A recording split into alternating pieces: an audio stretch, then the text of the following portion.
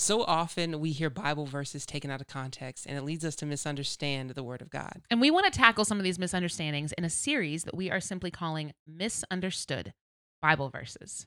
That's right. So, do God's plans to prosper me really mean that I won't ever suffer? If God's plans are for me to prosper, then why do bad things happen? Should we just use verses like this in order to put in graduation cards? You know, you should stick around because we're going to talk about all of these questions and hopefully answer them for you. You better believe it. And so much more.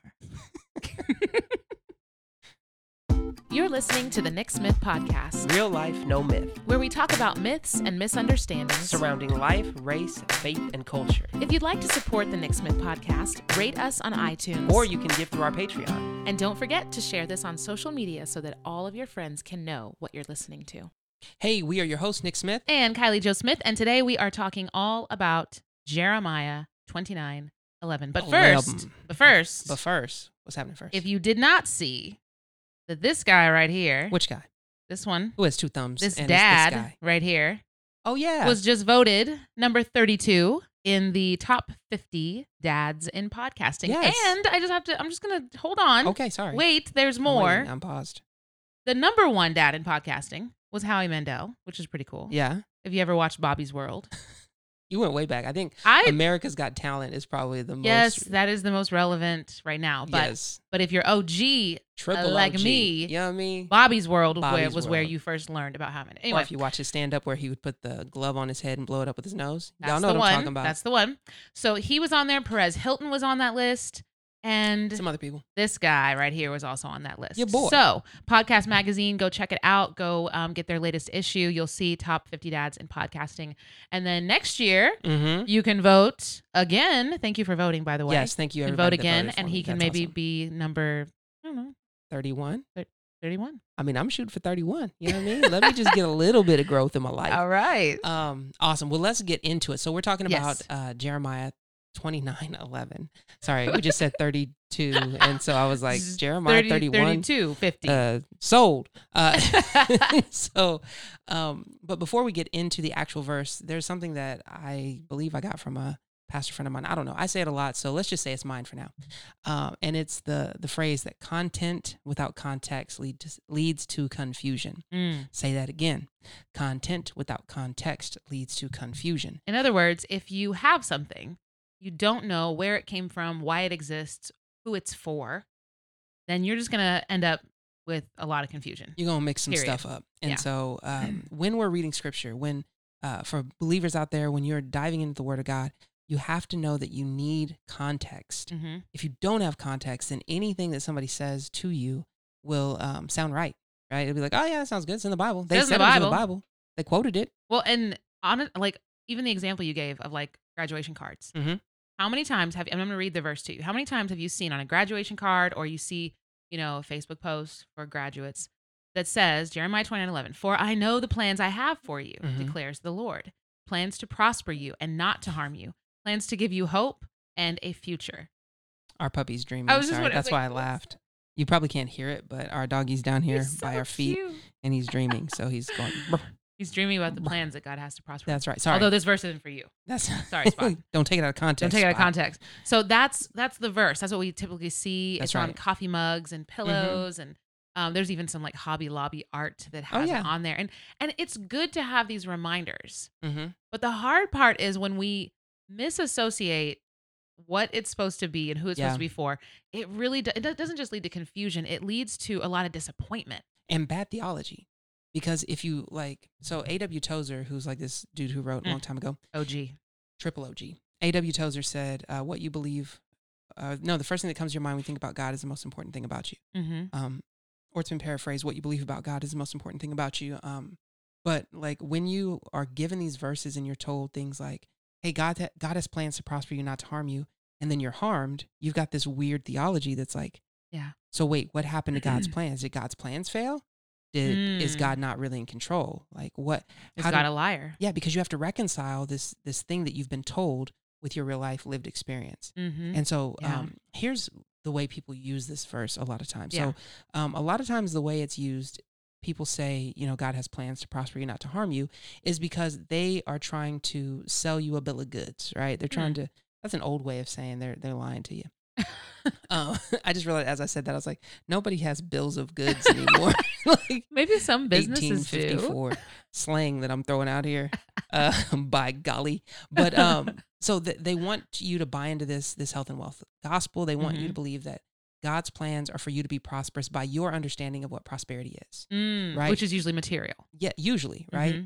Yeah. So like they think about in like colleges or jobs or whatever. It's like, hey, God's plans are to prosper you. Yeah. That's to make you rich. That's to make you're going to get that promotion because, Jeremiah 29:11, God knows the plans he has for you and they're to prosper you and not to harm you. Right. And it's also kind of insinuating a little bit that God's plans do not involve any pain. Yeah. Because, and the words we use are so important, like harm, pain, discomfort. All of these things have become synonymous. Yeah. When to harm is to inflict something on someone else, to cause harm to someone else. To truly damage something. Yes. But to feel pain is different. Just because I feel pain doesn't mean that someone necessarily harmed me on purpose, did something to me to cause that pain. Yeah. And so it's really like, it's a slippery slope, I think, to begin to use this verse to say that, well, you're never going to experience pain or discomfort or disappointment. Yeah. Because that's painful sometimes. If that were the case, then what happened to Jesus? Like, come on.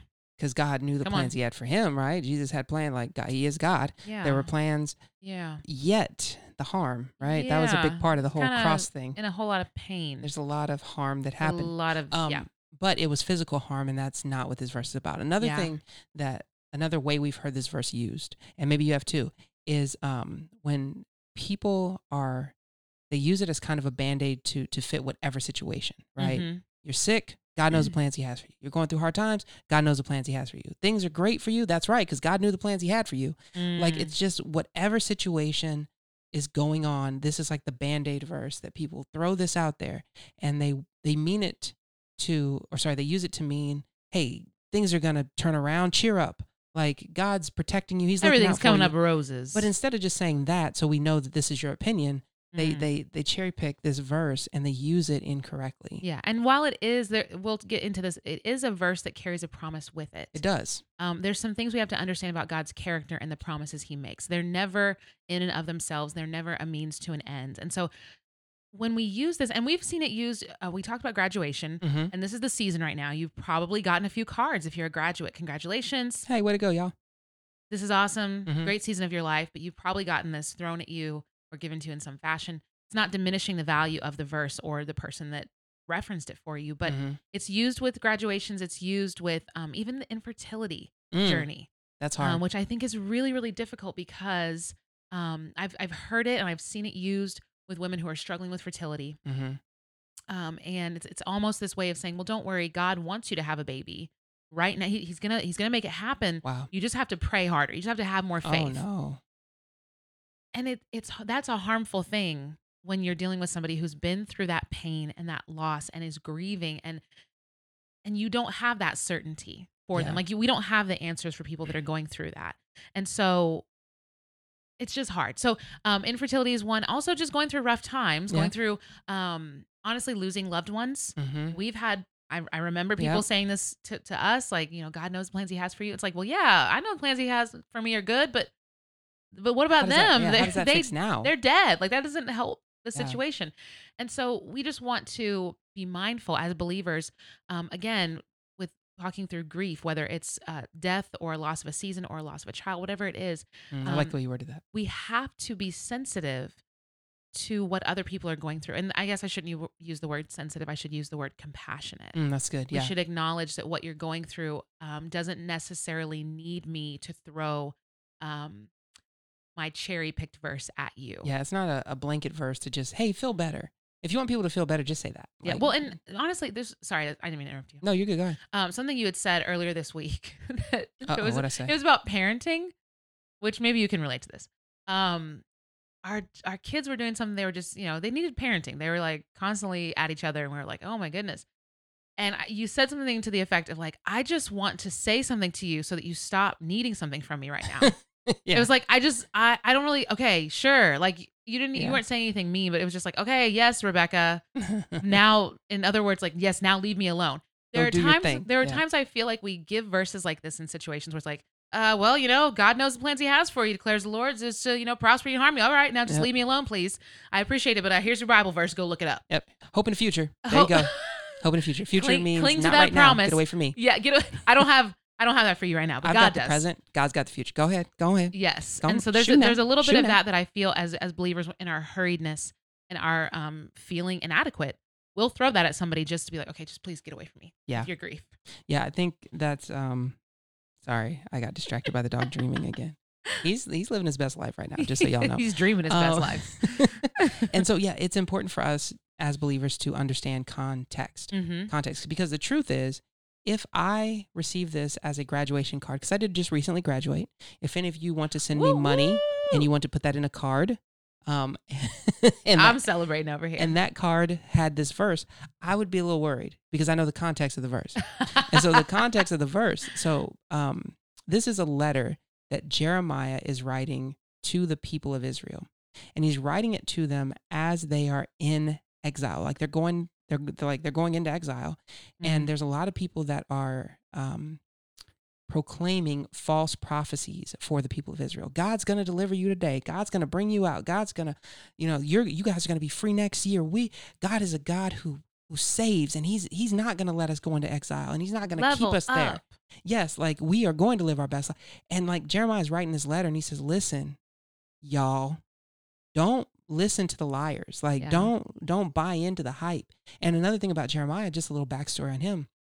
They call him the weeping prophet. If you read through Lamentations, that's a whole book of just like, man, God, this is terrible. Like he's just talking about lamenting over the sin of Israel, lamenting over their pride and arrogance, lamenting over the wrath that has come on Israel, rightfully so. Yeah. And so Jeremiah didn't have any converts. They think only like 2 people followed him his whole life.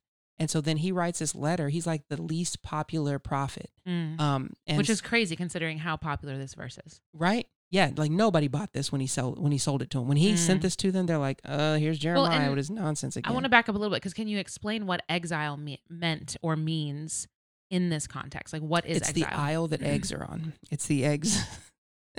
The eggs aisle. All those years in seminary, and that's the best answer you can come up with. It was just good. The eggs aisle. Anyway, somebody please tell me that was corny enough to laugh at. So exile in this context, the kingdom of Israel was overthrown by Babylon. And so what happened is Babylon came in and they took all the people from Israel, minus some poor folk, to tend the land. They destroyed the temple. They broke down the walls of Jerusalem, and they took all the wealthy people. They took all the moderately wealthy people. They took all the average people away from their homeland, and they took them to another part of the world that they ruled, right? And so the people of God were taken out of their promised land. They were taken away from their temple. They were taken away from all the things that they had grown up with in this season. And they were put in a foreign land. They were put under foreign government. They were forced to live in this pluralistic society where the God of the kingdom was not God, right? They had to worship their God alongside other people who worship Baals and worship Asherah and all these other false gods. Yeah. And so the exiles, they weren't allowed to go back to their homeland. And actually, Babylon settled other people there. Mm-hmm. And this was a tactic in order to keep people subjugated, to control them, right? There was this thought that gods were localized. Sorry, I'm going into depth, but is this good? Are we That's good? okay. I'm good. I'm listening. So there was this thought that gods were localized. So whatever city or country you were from, they thought that your God ruled that area. And so they would take people from that area to remove them from the protection of their God. And it would also remove them. Because that's how it works. This is how they thought. Oh, you live here? God's here? Taking you out of there. That's right. And I'm going to put you somewhere where you don't know how to worship that God. Your God's not going to find you anymore. And so they thought gods were like, they had to be localized. And so then they also, it was also another tactic because when they disoriented people by removing them, by taking away their comfort, by splitting them up, by putting them in different parts of the country, like people from one city would be in like 5 different parts of that diaspora, right? That spread out area. It eliminated the unification of the people. And so exile was something that was not fun. It was not something they're like, oh, well, we're not being killed, so that's cool.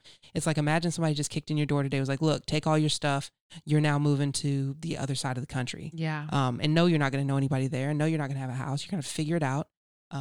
And just go do that. Well, and how traumatizing that would have been, because this generation at that time would have grown up understanding like the value of the temple and the gathering of God's people and the sacredness of being together and the sacredness. Yes and no. Okay. So the people at that time, the reason they were sent into exile because they were not following God. Oh, that's right. These are the disobedient ones. Yeah, they were very ethnocentric.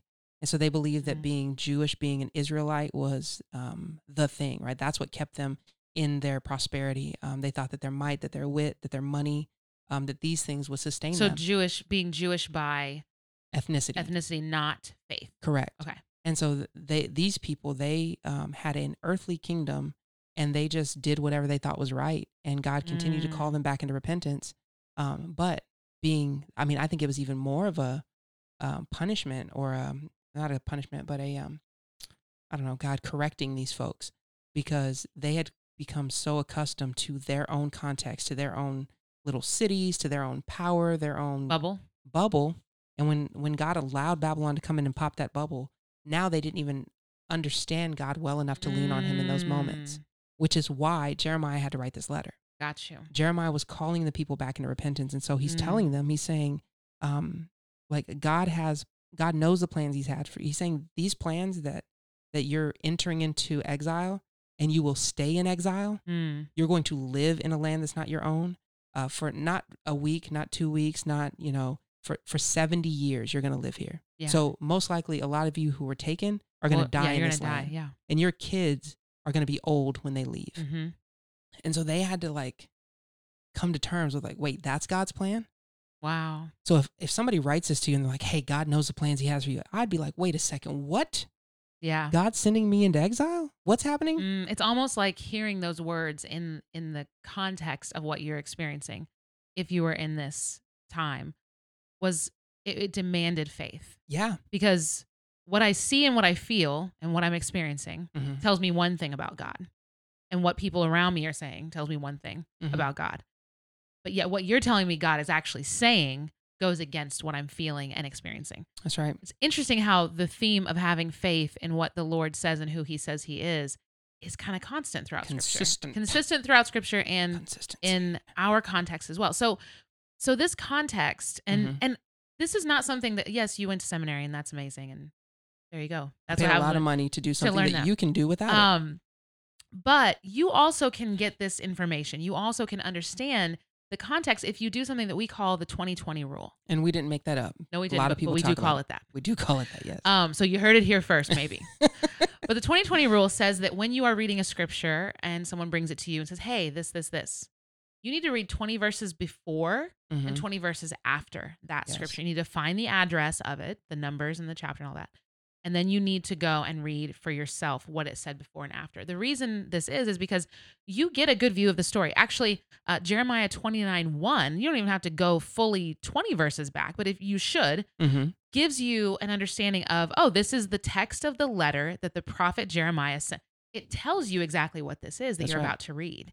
And then and even before that, it explains to you kind of what was going down. Pretty much everything that Nick just said was in there. And so when you get to that, you read before that and you get that. But then afterwards, you get what I believe should be the more quoted scripture than Jeremiah 29:11, which is verses 12 and 13. And we'll get into that. But when you actually read beyond that scripture, you get a bigger picture of so that's why God said that. He was really setting it up for you to receive that. Got you. Got you, big guy. The big picture matters to him. Got you, big guy. Come on. The Thanks big guy. a lot. He's your daddy. And so you have to understand when you're reading and you're getting context. Part of what getting context means is, who was the letter written to? What did it mean for them, right? And then how do I apply that meaning to my situation? Not how do I take the words that were spoken and utilize that for my own purposes. And so once you understand, 29:11 was written to a people who were going into exile, a people who were dealing with a lot of people telling them that they're walking in their season, that God's about to deliver them, that they're about to be, blessed and highly favored, and they're going to, send in that seed money. They there are a lot of lying prophets out there. And Jeremiah was like, nah, God has plans for you beyond this temporal stuff. Yeah. And you're going to have to endure. And but here's the promise in it. Yeah. In this situation, God's going to be with you. He's going to bless you even in the context that you don't want to be in. So you're going to be in exile, but God's still going to be with you. Yeah.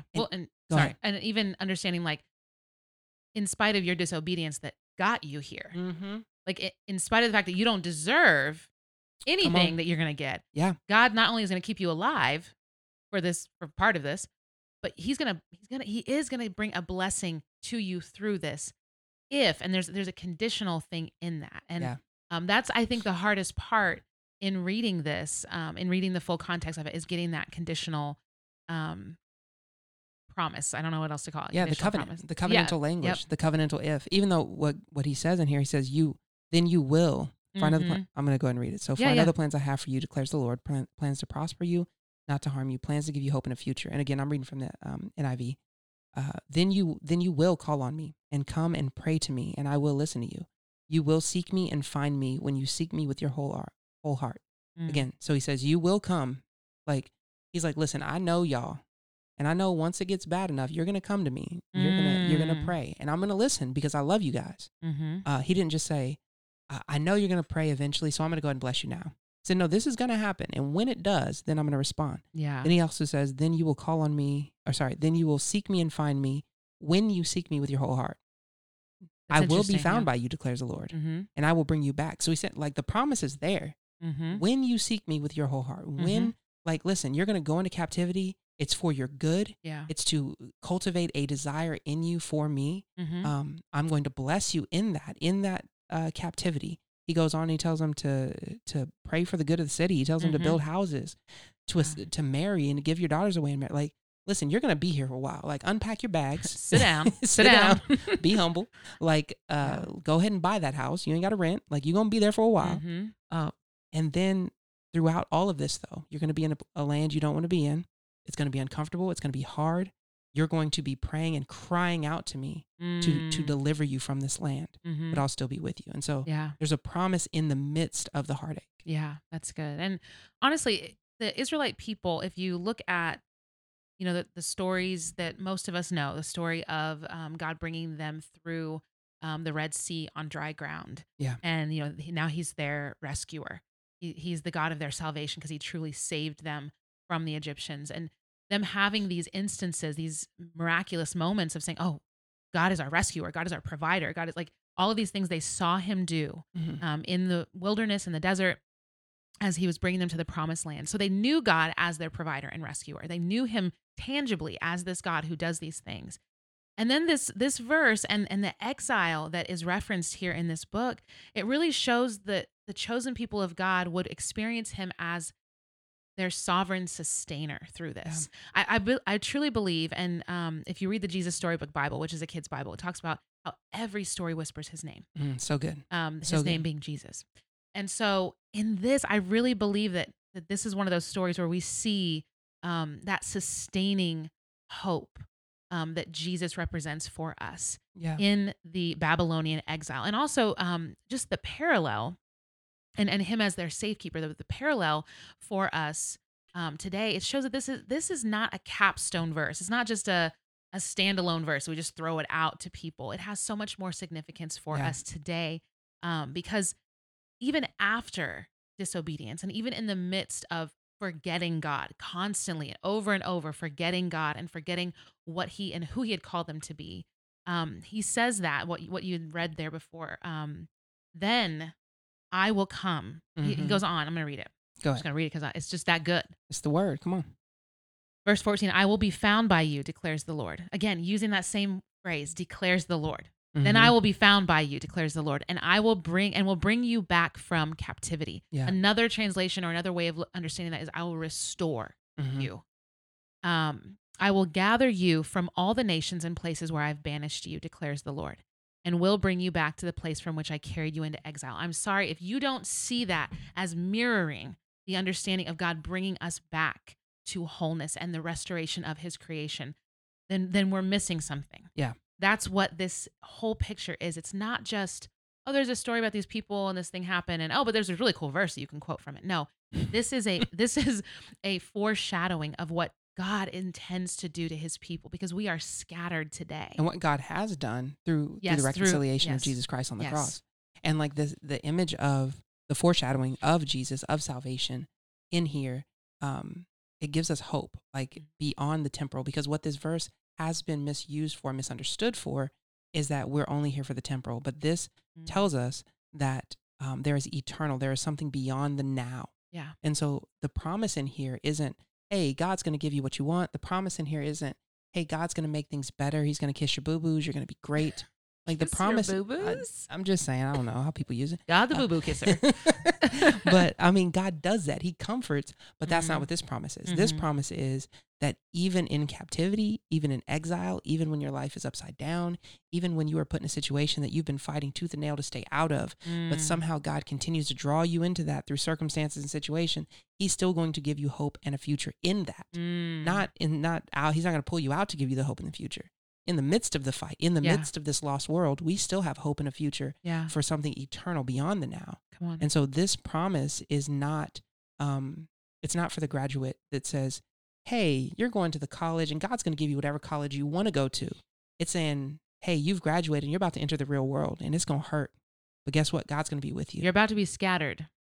You're about to be out of sorts. Scattered. And in a sense, maybe if you've used that verse with graduates, that's how you mean it. And we're not harping on or coming down on people using this verse to congratulate people, but just to give us a deeper understanding and a deeper appreciation for God's word and how it applies to us, not with eisegesis, which is reading it into my life so that I can figure out a way to manipulate this and use it. Yeah. It's understanding that God intends to use this for our good and for his glory. And, and it's used for our good and his glory when we understand it in context. And so good. We're going to move into some practicality. It's really simple practicality. Super simple. Like, yeah. I already said it already. Content without context leads to confusion.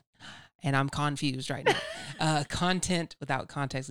Learn context. Learn how to read read your word for context, right? And if you don't know how to find the context if you don't know who wrote the book of Jeremiah, hint, it's Jeremiah. But if you don't know who wrote certain books and you're struggling to be like, okay, who was this written to? There are all sorts of resources out there. And if you don't know where those resources are, contact us, DM us. Yeah. We will be able to point you in the right direction so that you can find credible resources, so that you can find context to dig into your word deeper. Yes. Also, understand that the Bible itself is a complete work. 66 books. And those 66 books agree with and cross-reference one another. Yeah. So a lot of times we'll say, well, how can I get a Bible interpretation book? You got the best Bible interpretation books right here in this one volume book thingy. Scripture interprets scripture. Like it really does. The word of God is sufficient. I just lost my place.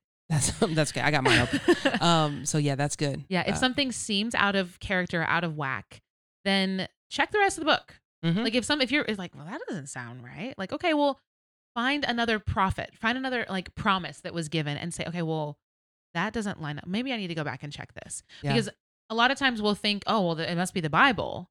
There must be an error in here. There must be something wrong with either the people that wrote it or the actual content itself. It's probably a user error. I'll say it's probably a computational error that happens on our end, and we need faith and we need understanding to be able to work through that. That's good. And I think in that same vein, what's it called? A concordance. Look up a concordance, because Strong's concordance. The Strong's. If you're struggling in scripture and you find like, oh man, this is talking about love, and I have a hard time understanding what love is because of whatever context I'm coming from. What does the Bible mean by love? So then you can open up a concordance and find all the verses that mention love. And then you take all of those together and it gives you a picture. You don't just be like, oh, well, this one, I like this one, I don't like this one. Right. Like all of them give you a complete picture. And so that's how you cross-reference using scripture. That's good. The last one, and he says it in scripture in Jeremiah 29, he says, seek the piece of the city, not like a little piece of the city. Like, I just want a portion. I just want my piece of the city. I just want my piece of the pie, baby. I want a key to the city. I want a piece of the city. No, but seek the good, seek the welfare of the city. Like where you are, where you're planted. You've heard the phrase, grow where you're planted, right? Be a blessing where you are. Seek the good of those around you, because in the good of your neighborhood, in the good of your country, in the good of your city, your prosperity is there as well. Your temporal prosperity is there. Yeah. Go ahead. I was just going to say, and because we are elect exiles, that's, I think, the heart of, I guess, where we want to land on this is that this is for us, not just because it's in the Bible and the whole Bible's for us. It's for us because we understand that we are exiled in this world. This is not our home. This is not the promised land that we have. And our promise is in Christ, first and foremost, and last always. But as we are waiting for Christ, whether he comes or calls us home, we are exiles here, and we have Babylon all around us. That's right.